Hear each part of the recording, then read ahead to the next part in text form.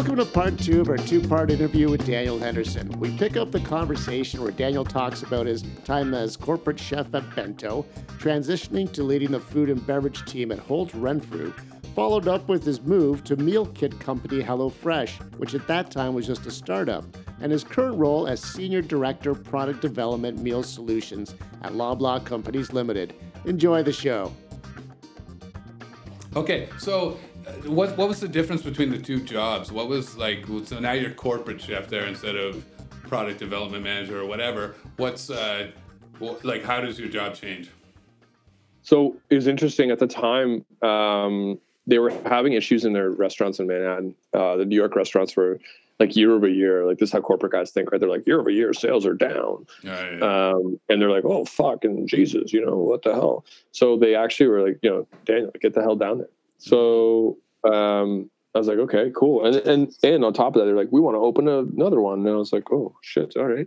So they got me a visa to work in the States.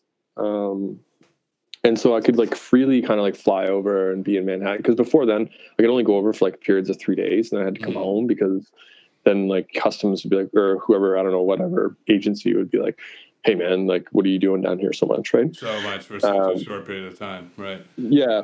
And so I got a visa, and then I could just go over and hang out for a week or do whatever, right? But anyways, after I got corporate chef role there, I went down to Manhattan a lot. I was there almost every 3 weeks for like a week at a time.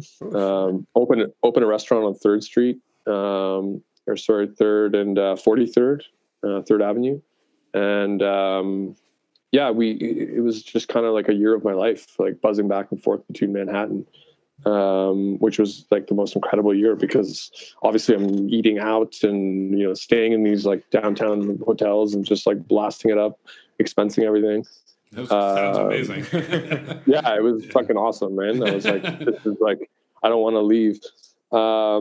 And they actually offered me a job to stay in the US, right? And I was, at the time, to be honest, I was like, I hate to say it, but I was like, it's kind of icky, right? Like I didn't really like the US at the time, and I still don't, unfortunately. And I was like, okay, I'm going to stay in Canada, right? But I had a blast going to New York and spending time. It was no doubt like the best year of working as a chef. Like, yeah, I can imagine. That sounds amazing. Okay, so at some point you transitioned to Holt Renfrew. Talk to me about how that happened and what the differences were in the jobs. Yeah, it was a weird one. I got like 6.5 years through Bento. Wow. It was a good chunk of time at that place. And I got this weird, like I woke up one day and I was like, oh shit, man, am I going to be, typecast this like white sushi dude? Yeah. And I started to freak out. You already are on this podcast. So. Yeah. You can intro me as the white sushi. The white sushi chef, Daniel Henderson. Yeah. Never going to be anything else. Yeah. So it was this weird, like, scary moment. I was like, okay, fuck, I gotta mix it up, And so I started looking around for something else. Not because I didn't like the job, not because I didn't like the people, not because of anything else, but I was like, career progression was going to be like at an all-time low if I didn't make a move, right? It's like 6 years at this thing. I had to kind of like make a change, right? And it was one of the hardest decisions of my life because I left my cushy job where it was super easy and enjoyable. And the great people I worked with every day were awesome. But I had to take a step, right? And I found this gig at Holt Renfrew. They wanted, they wanted someone to come in and like change up their like food and beverage program, right? They have these like cafes, right? Holt Cafe. So Holt Renfrew, for people who are listening to the podcast who don't know what it is like a higher end department store in Canada. Luxury retail, yeah. Luxury retail, is that what they call it? Okay. Yeah. So I mean, whatever, $300 Gucci high heels, fur coats. It's like a Neiman Marcus for Canada. 100%, yeah. Okay. Saks Fifth Avenue of Canada. And so I went over there to, left my life at Bento, my cushy thing that was, really happy over there, but took the next step into this like luxury retailer world, which was like super bizarre. My wife at the time was like in love because she was like, I got a 50% discount, and she was buying all this shit at Whole Room. Wife at the time, you have a new wife now? No, she's my wife. Sometimes I make that mistake too. I got in trouble actually on a previous podcast with my president and lovely wife by referring to her as wife at the time. And you can't do that, Daniel. She's still your wife. So I fucked up. I'm a sushi guy. And, yeah, I'm just telling you from previous experience of the podcast. It's not wife at the time. It's present day wife. My one and only. I'll call her that. That's right. Learn from your mistakes. Yeah. That's the point of the podcast. well, there is only 3 weeks before this podcast released, so we never know. Who knows what might happen? Yeah. Anyway, sorry. You guys can edit, right? You can. We can, but we That's won't. correct. That's going to cost you. It's going to cost you. Sorry. Yeah. So I mean. Yeah, so I went into this thing, and they were like, they had these 5 restaurants in Canada and these department stores, and they handed me this like Deloitte, right? This like Deloitte's like one of the like Canada's leading like sort of agencies for whatever. I'm losing the name here. They're consultants. Yeah. Yeah, that's what I was looking for. Deloitte douche is what I like to call those fuckers. That's exactly how it feels. Yeah. But they handed me a Deloitte report on my first day, and they're like, "Look, man, here's a risk assessment for, the restaurants." And it was like 32 items on this risk assessment, which they didn't tell me about in my interview process. They were just like, "Oh, come on in and be the restaurant guy." Yeah. And then I get this fucking Deloitte thing, and they're like, "Oh yeah, it's big risk, fucking shitty thing." And I'm like, "What do you mean?" And so I got this big flaming bag of shit to deal with, which was, go fix the restaurants, right? So, shit like it hadn't ever. Like what would be on this list? Give me an example of something that would be on the list. Yeah, no, it's simple. It's like, they never counted an inventory ever. So there's like no like food cost control or like shit like that. At the bar, like they just had no control over like what alcohol was going in, what was going out. All they had was sales. That was it. Well, is that because just simply it's a department store trying to run a restaurant? Yeah, exactly. Yeah. So no one gave a fuck. Nobody knows. Nobody's qualified. No. Yeah, exactly. But it must have been a fun time to be a patron there, though. Jesus Christ. Yeah. You should have tipped. We have a common friend, James Frangos. You should have tipped him off so he could have tipped me off. So that was the time to go drinking. I was actually having like my office was right beside the Bloor Street like flagship store, and that was like the restaurant. So my lunch is I go in there and have like 2 whiskeys, Sure. Like, all right, no one's counting. I was like, this is awesome. We should mention James Franco's episode is available in the Industry Podcast Archives. We always have to plug our own podcast when we can. So please go back, listen, subscribe, rate, review. Yeah. Now back to you, Daniel. So you're in there and continue. Yeah, a lot of whiskey lunches, and just quickly found out it's not a place for me. I was like, man, this is like retail. By the way, they made me wear a suit every day. Like a 3-piece, right? Really? So it's funny in my interview process, like Nadine, who was my boss at the time, she's like, yeah, you got to wear a suit, right? And I'm like, what? I'm like, what do you mean? She's got a suit. That's the thing. I'm like, fuck, I don't know suits. And she actually worked in like a $1,500 like clothing allowance. So when I first started, I could go like get and $1,500 at Whole Renfrew doesn't go a long way, by the way. No. But it got me like a third of a suit. I got the pant leg. And so, and that was how I got in there. And then, funny enough, so those of you who remember or care, Galen Weston Sr., big tall man that he is, he was the chairman of the board of the Weston companies at the time. And so I happened to be just the exact same height and build as this guy. And so what they would do at the clothing store, right? They would pull me in, and if he was away traveling, doing some shit, because he's like this whatever millionaire, billionaire dude, they would call me in and be like, "Hey, man, Mr. Weston's coming into town next week. We need to suit you up for this, velour suit." So they call me in. They actually measure me, and they'd like measure my like things, like my exact measurements to his profile. And then they'd be like, "Okay, thank you." And then they'd like trim it up and do whatever. And they'd call me back in 2 hours and be like, "Okay, come over, try it on." And then they'd be like, "Yep, looks good. All right, cool." And then they'd give it to him. Shit. Really? Yeah. So I was like his like stunt double. Like, so did you guys have the exact same size of private parts also? Actually, they never measured the pants. So I don't know how tailored these suits were. Yeah, I know. A body double for Galen Weston Sr. That's actually now the title of your episode. I know this was supposed to be about your culinary career, but now the title of your episode is Galen Weston's Body Double. Yes, stunt cock.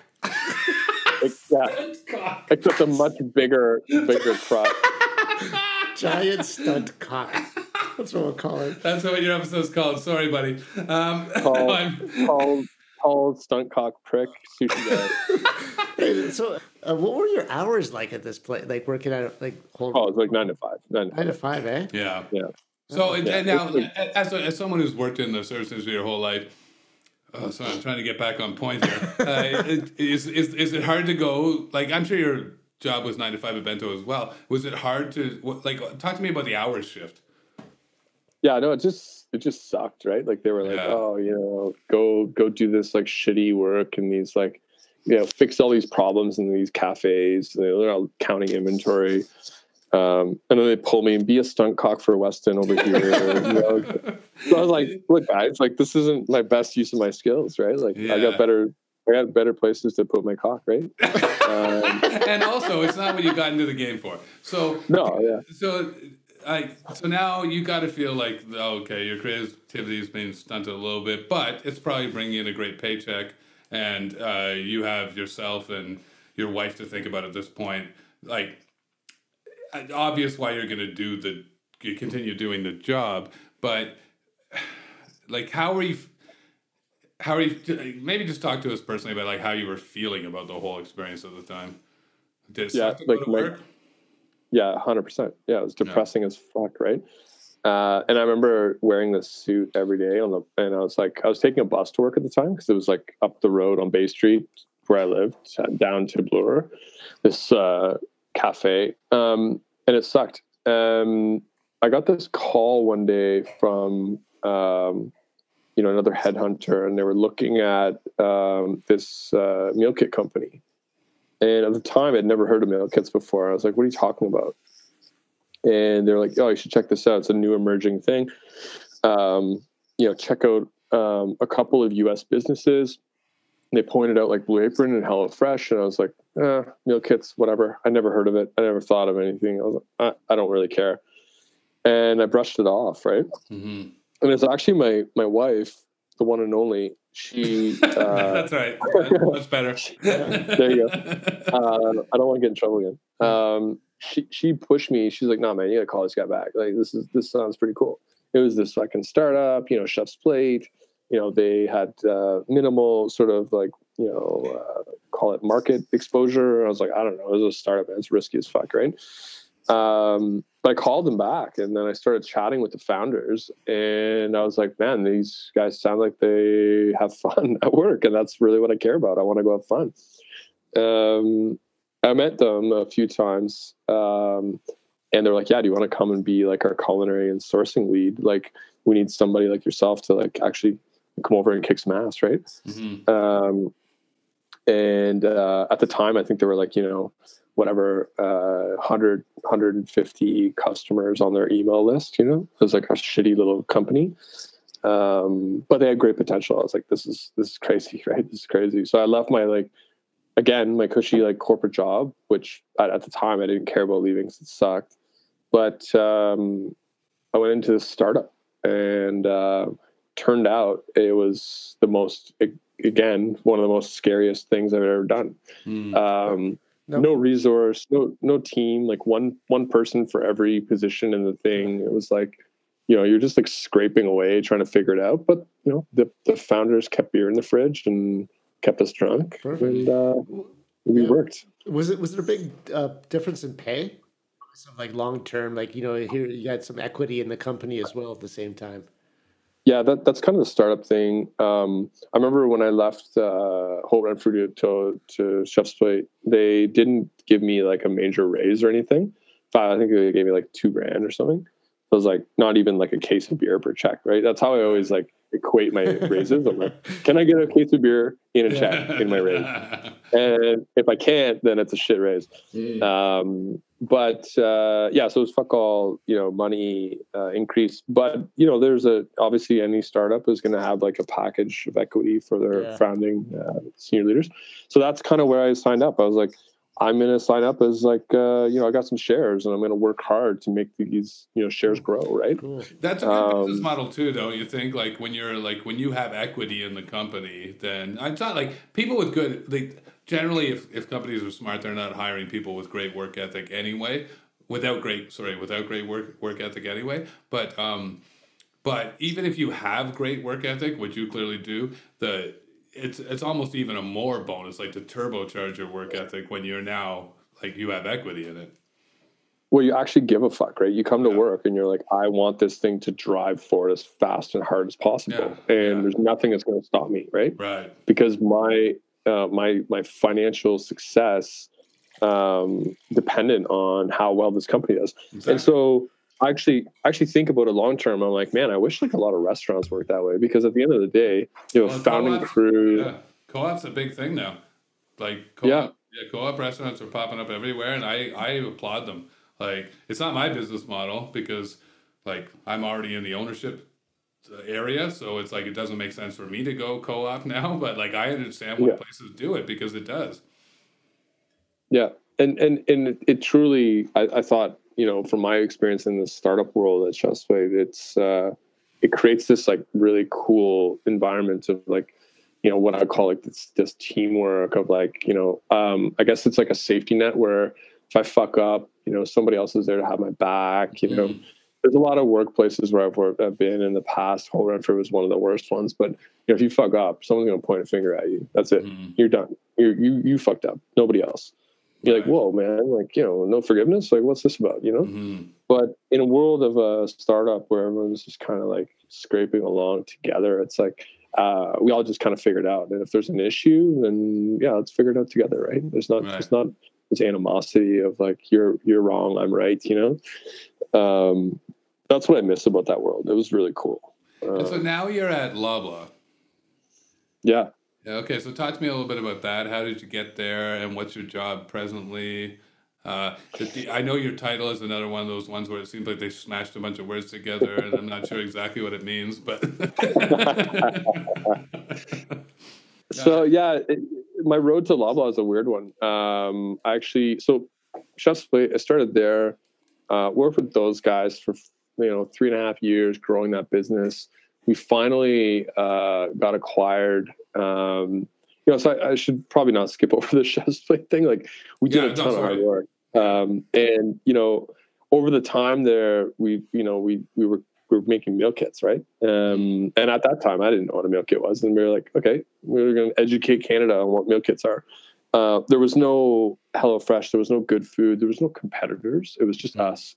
And we were out there selling meal kits, man. It was crazy. And we were making meal kits in this like shitty little factory in Toronto.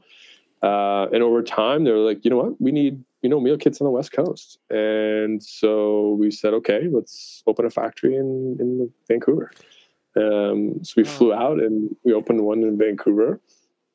And from there, we made meal kits that shipped into Alberta. And very soon, it was like this like national business, right? So did you move out west again, or were you still doing your job from here? No, I was like flying out. And actually, where we landed a factory was in Abbotsford. So I would like fly out to Vancouver and then drive out to Abbotsford. And then I'd hang out in Abbotsford for like a week at a time, and then I'd fly home. But it was just kind of a back and forth thing until, we got a team out there that was like sufficient. And, all the while you're kind of putting on 7-8 different hats, right? Cause it's a startup and, fuck, the plumber slept in, so I'll go fucking fix the toilet too, or whatever. Right. Like, it didn't really matter. so, that was cool. And we got the business to a point where, we were the leader in Canada. And then you started getting all these like competitive presences, right? So like Good Food showed up out of Quebec. HelloFresh showed up. They're the world leader. They're in 11 markets around the world. They're from Berlin. Okay, can I ask you a question? So how does so they're from Berlin, but you were the only one. You were the first one, chiefly from Canada. Correct. Yeah. Okay. Yeah. So so I was going to ask you like, how does HelloFresh usurp you? But they didn't. They were already a big company, and they just moved in. Yeah, they showed up, and they kind of came in. I think Canada was like their last market that they entered. I don't know if they've entered anymore since they entered Canada. But do you feel like this was akin to a World War II invasion? It was, yeah. And then they acquired us, which was really awkward. Oh, yeah. Well, they did a lot of that in World War II as well. Yeah, exactly. Yeah, they didn't call it acquire so much, but the Germans are here. So no, they showed up and they acquired. And so, what it was you're working with the enemy day one, right? So it was kind of strange. So how does that change your job? It changed a lot because, to be honest, every like a meal kit company acquiring a meal kit company, there's a person doing the same job. Like it's a direct line to the culinary guy, the finance guy, the sourcing guy. Every guy has a guy. And now there's two of you. Yeah, and now it's like basically show me your dick, and who's got a bigger dick? Yeah, there were two of you. So, yeah. Did you mention your previous cock stunt work at this point? I did. I was like, no, check out my big dick from my last job. They didn't care. It was a quick dick show off, and then they basically steamrolled the entire thing. Yeah. Really? And so it was like a classic. I mean, I don't want to talk publicly about that thing, but the classic, sort of like acquisition gone wrong, right? Okay. Like, nobody really enjoyed working with the competitor. Right. And so we all decided to, I was one of the last to leave, but tons of my coworkers were already predisposed. They were going to take off. And like, I think this is like, I don't know, only from watching like shows like Billions, do I understand that? Like, 'cause I have never worked in the corporate world, but this seems to be how it works in general with acquisitions, right? Like the company that gets acquired is like, wow, this is not the team that I signed up to work for. And a few stick around, but very few. Yeah. It's basically a big, like, fuck this. Yeah. And, tons of folks you're into the new culture, you're not. But the challenge was, our founders have done a really good job of, painting this sort of, new culture of startup world that we all fell in love with. And unfortunately, this new business that acquired us was not of the same breath, right? Did you have any concept? Sorry, I just have a quick question about this. But did you have any concept as someone who comes from the culinary world, not the corporate world? Did you have any concept of how your life was going to change, or even the fact that your company might get acquired, and if it did, how your life might change once it did? Was that like even in your realm of understanding at that point, or was it just like no? It's funny, man, because like all startups have the drive towards acquisition. That's what a startup exists for, right? Right. You exist as a business to be acquired by somebody or something. And at the time, we were just head down working so hard that I didn't ever even thought about what would happen after acquisition. It was like just not even a moment of thought, right? It was just let's go kick some ass, keep kicking ass, and let's be the best at what we do. And eventually when the acquisition happened, it was like, fuck, this sucks. I never thought about this. So in hindsight, I probably should have had more time thinking about, hey man, this could end up shitty or it could end up really good. But at the end of the day, it didn't cloud my judgment of like how I got to work every day. Well, if it makes you feel better, I think that you're not alone in that situation. I was listening to a podcast about like the whole startup bubble and like how it all burst with everybody, and nobody had a clue. Like you got a job at a place that you believed in, and you got excited about working there. Like there's no part of you that thinks, oh, down the road we're gonna get even though probably in the back of your mind that's the goal of a startup. You're not thinking that way. You're just thinking, I'm putting my head down. I'm going to make this business explode. But then the truth is, it's exploding for the direct purpose of acquisition. It's such a Yeah, weird no, thing. 100%. Yeah. And I'll be honest, I probably, if I thought about it differently, if I thought about acquisition up front, I probably wouldn't have worked as hard. Oh, to be yeah. honest. Yeah. Well, Because I would have been, yeah. you would have too much time to think about all the different scenarios. What if I got acquired by this business? What if I got acquired by that business? Right. All those bullshit things you're going to think about versus just go be the best you can be and then let the acquisition happen naturally. At the end of the day, I probably would have worked way less hard. Yeah, but I mean, good for you for just, I think you just kind of need to separate those two things, right? Like, and I even like, we've just met on this podcast, even though we have mutual friends, I highly doubt that you would have worked any less hard. Like, it just doesn't seem like your personality. But let's talk about the transition into Loblaw now. Yeah, so Loblaw, I met the guys at Loblaw through, as a startup, we were going at Chef's Plate, having these meetings with multiple different retailers, right? Like Sobeys, Metro, Loblaw, Longo's, all these guys wanted to buy us, right? So there's these acquisition meetings, and I met the Loblaw guys, and they were talking a little differently than all the other guys, right? So, Sobeys, Metro, Longo's were like, oh yeah, meal kits, we'll put them on the shelf, right? And that's it. And I started thinking, like, well, that's kind of closed-minded, right? Like, we're not like a box of Cheerios. Like, it's like a short shelf life, it's like a 7-day shelf life. It's fresh food. You can't just like throw it on a shelf. That's it, right? And Loblaws was talking about, they have this like huge digital kind of vision of like, we're gonna create a meal kit business. We're gonna sell meals online. We're gonna tap into the meals mindset. Like, they were just thinking differently, right? And so I started saying, like, that's cool. And then a week later, we got acquired by HelloFresh. And so now I'm in this world of like, fuck, I work for the competitor.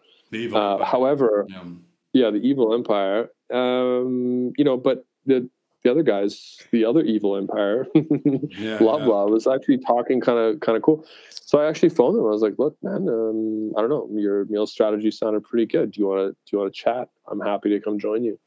And so I did that. I left the startup world. I went to the corporate space again, and this time for the biggest one. And I said, look, like, let's build something from scratch. And I'll be honest, right? Like, the first 9 to 10, 12 months even was this like world of like, the video 1984, the Apple commercial where it's you're breaking the rule, like that thing. That's my whole life for like 9 months, right? Like, do not break the rules, follow the rules, step in line, don't fuck around, don't think differently, like don't. And I was like, oh fuck, like, did I make the right decision? Like, where the fuck am I? Like, and it was this world of like so many people just following the rules and fucking just, that's the way we do it. Fuck off if you think differently. And politics, man, thick politics. I can only imagine. So, so I was like, oh shit, man, I think I really fucked this one up, but then, over time it got a bit better. I made some headway, I met some people, folks started talking to me. I actually had like, I met some coworkers that were like, okay people, and got fostered in a bit. But it's this weird environment, like Loblaw head office, man. It's like 3,000 people work there. There's this massive cafeteria that, like, it felt like high school again. I'm in grade 9 and nobody's my buddy. Right. And, so I was just trying to fit in. I was just like, I'm get stuffed in a locker. Yeah. And I was like, check out my stunt cock, guys. Like, it's pretty cool. And it was this bizarre moment of not understanding where I was, but over time we were like, fuck, this is what we're gonna do. We came to make meal kits, and that's kind of what we started to do. And then the pandemic hit all of a sudden out of nowhere. Fucking everybody go home. So this like office of 3,000 people in Brampton was told to fuck off home. And all of a sudden it became everybody focused on the stay at home kind of mentality, right? And it was like one of the most weirdest things, because you're like, shit, like, how do I work from home and still be a chef, right? But honestly, like I have a crew of guys that make meal kits, and they do it in a factory in Toronto. And I was like, fuck, I need to go see these guys and make sure they're still like okay, right? So I kept going in there, obviously with like COVID protocols and Sure, of course, yeah. mask on, hands sanitized, temperature checks everywhere, social distancing, everything was in place. But like, just it was wild. Like, my entire world went home, and so I don't know. Like, it was this moment of, how the fuck do we actually do this? And at the time, we hadn't started selling our meal kits other than in store. So we were like, the moment of truth came. It was like, we got to launch a website like now. Like, this is it, right? Like week 3 in the pandemic, it was like, fuck, man, we gotta do this, right? And so we got our heads together. We said, okay, let's do it. Like, let's open a website and start selling our meal kits direct to our customers' doors, right? And so in 3 weeks, we launched pcchef.ca, which was where we're continuing to sell our meal kits. And that was awesome. But it took, 3 weeks of like 12-hour days at home to, brainstorm, develop, and then launch a website. It was just like the most intense 3 weeks of my life. From March to April, during a pandemic, it was like, let's just work double hard at home with a toddler and, add the stress on. It just became this moment of like, we had to do it because there was nothing else to do with our lives, right? Was it like a national launch too, or more regional? It was just in Toronto, and we said, okay, like let's get this going and see if we can actually have a bit of a business going in the GTA. And overnight, it became we're going to deliver meal kits to your house next day. So if you order by noon, we'll deliver to you tomorrow. And it became this really cool kind of service that people started gravitating towards. And with grocery services and beer and liquor, all types of businesses starting to figure out how to deliver to people's homes, we were like, this makes sense. It's the time to do it. It wasn't until about like month 5 or 6 that I started to think about like, we heard all these stories about like at the time, like restaurants were like struggling hard, right? And restaurants were closing and actually shutting the door for like months on end. And we started to think about like how do we support these restaurants like in a more meaningful way, right? And then so we started thinking about like, why don't we just be like, we should be selling restaurant meal kits? Like, that's it. Like, why don't we actually host a website where it's like a meals marketplace? Restaurants can post up their meal kits for the week or the month, whatever they want to do. I will go and pick up those meal kits from those restaurants and I'll ship them to the consumers that buy them on my platform. Wow. And that's kind of how like our restaurant meal kit, platform came to life. And it's probably one of the coolest things I've done in my career, because we have 21 restaurants on the platform. Wow. 53 meal kits for sale every day. And, we help these guys out as much as we can, right? It's, we have a crew of people that, A, go pick up the meal kits, and then B, pack them, and C, deliver them the next day. And it's actually like this really cool sort of like meals marketplace that allows restaurants to sort of create like another, whatever, risk-free sort of revenue stream, right? During a really tough time, right? That's amazing, man. I can't tell you what a great thing that is to do, and like what a poignant time it is to do it, obviously. And I think that also that's a business model that will like succeed post-pandemic when things get back to normal. Like, things are going to be the one thing, and you can tell me how you feel about this as well, but I feel like the one positive thing that's happened to this pandemic for the service industry, and there's only been one, is that it's opened all of our eyes to new creative ways to handle our business. And something that speaks directly to what you're doing right now. And that's not just going to be something that makes sense now. It's going to make sense like a year from now. No, 100%. And I think one of the things that I've kind of opened my eyes up to is, being creative in a way that opens your sort of acceptance of different ideas around how to revenue stream your business. in a way that's not a most traditional way, right? So it's like you can't just open your door and have people come in and sit in chairs anymore. It doesn't work like that. And if things are going the way they're going, unfortunately, this UK news of this variant, and people aren't even allowed to fly to the UK right now, and another lockdown for 28 days, and whatever. So all of those things spell trouble for your traditional open the door and have people sit in the chairs business. So now it's around, okay, how else can I sell my food to people? So I'm doing my best, like, honestly, guys, like in my world, my social world, which is very small, but I try to like promote folks like eating out at least once a week, if not twice. Support those local businesses, right? Like get guys some sales, man. Like I can't even agree with you more. Like it's all about supporting local independent business. And if I can just like preach that mantra over and over again to anyone who might be listening to this, it's all about local independent business right now. If you want the cool small spots to stay going, that's how you're going to have to do it.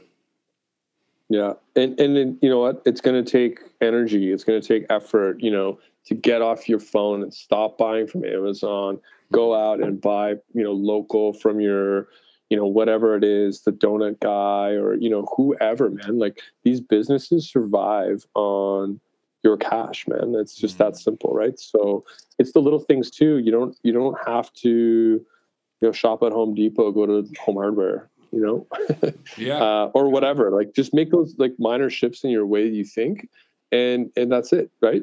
I actually went to St. Jacob's Market this past weekend. I grew up going there. My dad took me there every Saturday. We got bacon, we got sausage, and we got eggs, and we went home and he made this killer breakfast every morning. So it's this thing I do now for my daughter. I'm like, I'm going to go every Saturday I can to the market, grab as much homemade product as I possibly can.